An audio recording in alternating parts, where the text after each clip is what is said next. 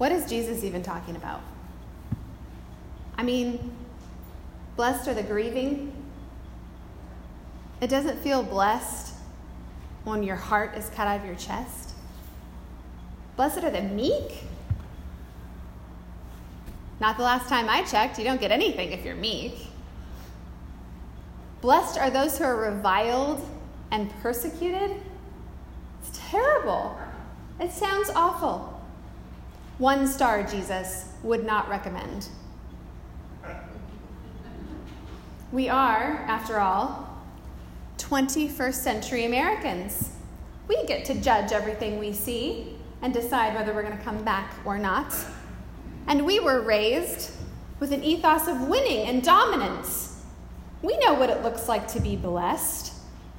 It's getting the crown or gold medal or 5 stars.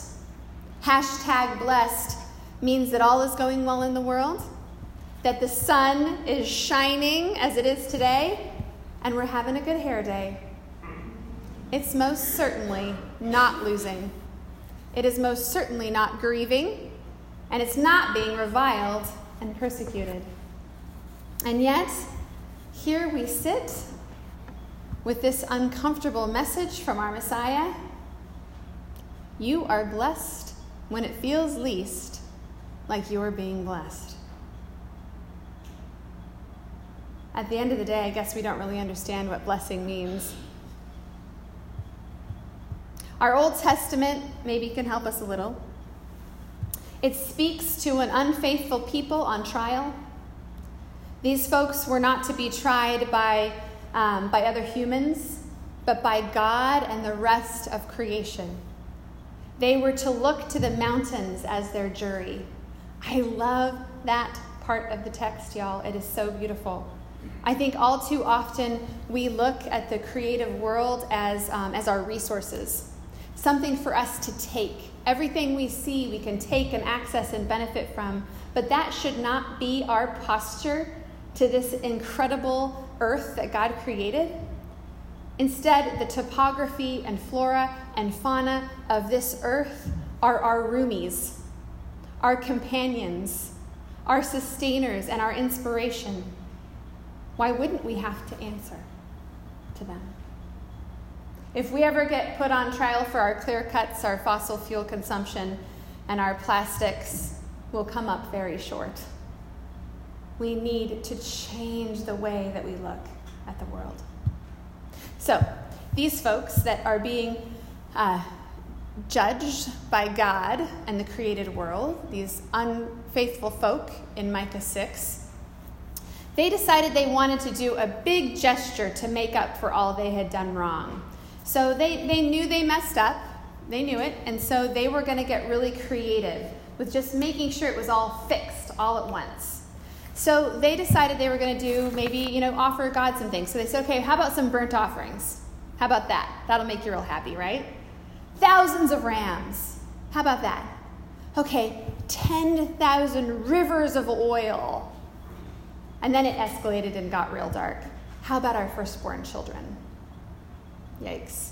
They came up with everything. Anything they could do to just make it go away. Can we just fix this today? What will it take to just make it go away so that we can just keep on going? But God said no. Instead, God invited them to do justice, to love kindness, and to walk humbly with God. No big one-time event that's going to fix it all, but a faithful relationship with God and the world, step by step, day by day. Similarly, Paul wrote to the Christians at Corinth about their penchant for big gestures and earthly wisdom. They, like us, wanted to be big and important and have some undeniable, unrefutable, powerful argument to bring the world to its knees and to finally proclaim that they were right. But Paul responds, the power of God is made clear in weakness, in humility, in love, in faithfulness, If you want inspiration, look to the cross. Meanwhile, Jesus spoke these Beatitudes while on the mountain, embedded in the created world, outside of the power and dominion of religion or the state, accessible to anyone who was brave enough to go out into the wild. God and Jesus dismantled anything we would be tempted to conveniently cling to for security or peace of mind. We want to believe that we will win. Jesus tells us we are blessed to lose. We want to believe that everything is going to be okay. Jesus says, sure, it's going to be okay after you pick up your cross and follow me all the way to the grave. We want to believe that we have all the answers. Jesus just laughs hilariously at that one. We want to believe that we will get out of all of this unscathed, and Jesus patiently shows us his hands, his feet, his side. We want to experience the big win and perpetual comfort. Jesus says the big win isn't what you think that it is, and comfort is overrated. There is something better. Justice, kindness, relationship with God, step by step. Last weekend, I had the honor of doing a Habitat for Humanity home blessing. 1 year before that, we had gathered on empty lots where the houses now stand, and we prayed and broke ground with our shovels that had been painted gold. And this last Saturday, we finally were able to bless the homes. They're completed. These families that have worked so hard to live in them. And it was interesting to hear the families speak at this event. None of them spoke to the beautiful floors or the new stainless steel appliances or the lovely private lots or the proximity to schools. They spoke to what they learned along the way, step by step. They spoke of the hundreds of people who had come alongside them in some way, shape, or form to help make their dream a reality. They were moved, not primarily by the homes, although they cannot wait to start living in these homes, but by the generosity and love of people and the faithfulness of God. That might be closer to what blessing means. Doing justice, loving kindness, walking with God, step by step. Blessing is not a state of having everything we ever wanted. Blessing is not being physically well and not grieving anything at the moment. Blessing is not having a wonderful career trajectory and a fat bank account. Blessing is getting to experience in God's holy now the love of God, the care of others, the mercy and justice roll down. So why is it so hard? Why do we still resist this? I mean, some of us have been hearing this our whole lives, right? Why do we keep resisting it? Father Richard Rohr has been on a roll this week in his daily email devotionals, and he's been writing on themes of relationship with God.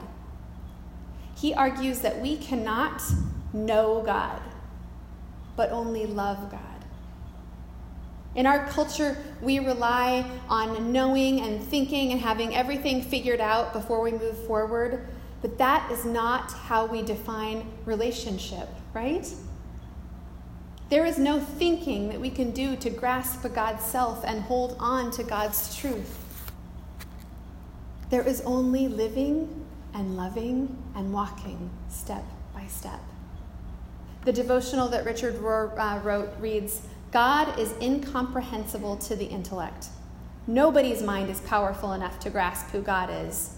We can only know God by experiencing God's love. God can be loved, but not thought.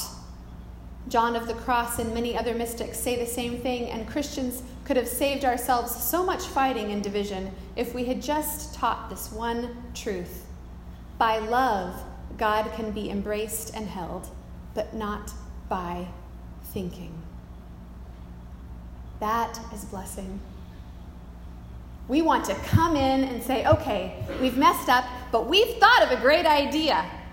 We have this great idea to fix it. Here's this wonderful sacrifice. Here's this new plan that we have to make it all work. Instead, God reaches out God's hand to us and invites us into loving relationship, step by step. We are blessed when we find ourselves loving God rather than trying to fix things with one grand, sweeping, amazing, profound gesture. We are blessed when we step out of trying to figure everything out and instead faithfully walk the next step in front of us. We are blessed when we feel like it, and even more so when we don't. We are blessed in God's holy now, loving God, doing justice, loving kindness, step by step. I guess that is what Jesus was talking about all along.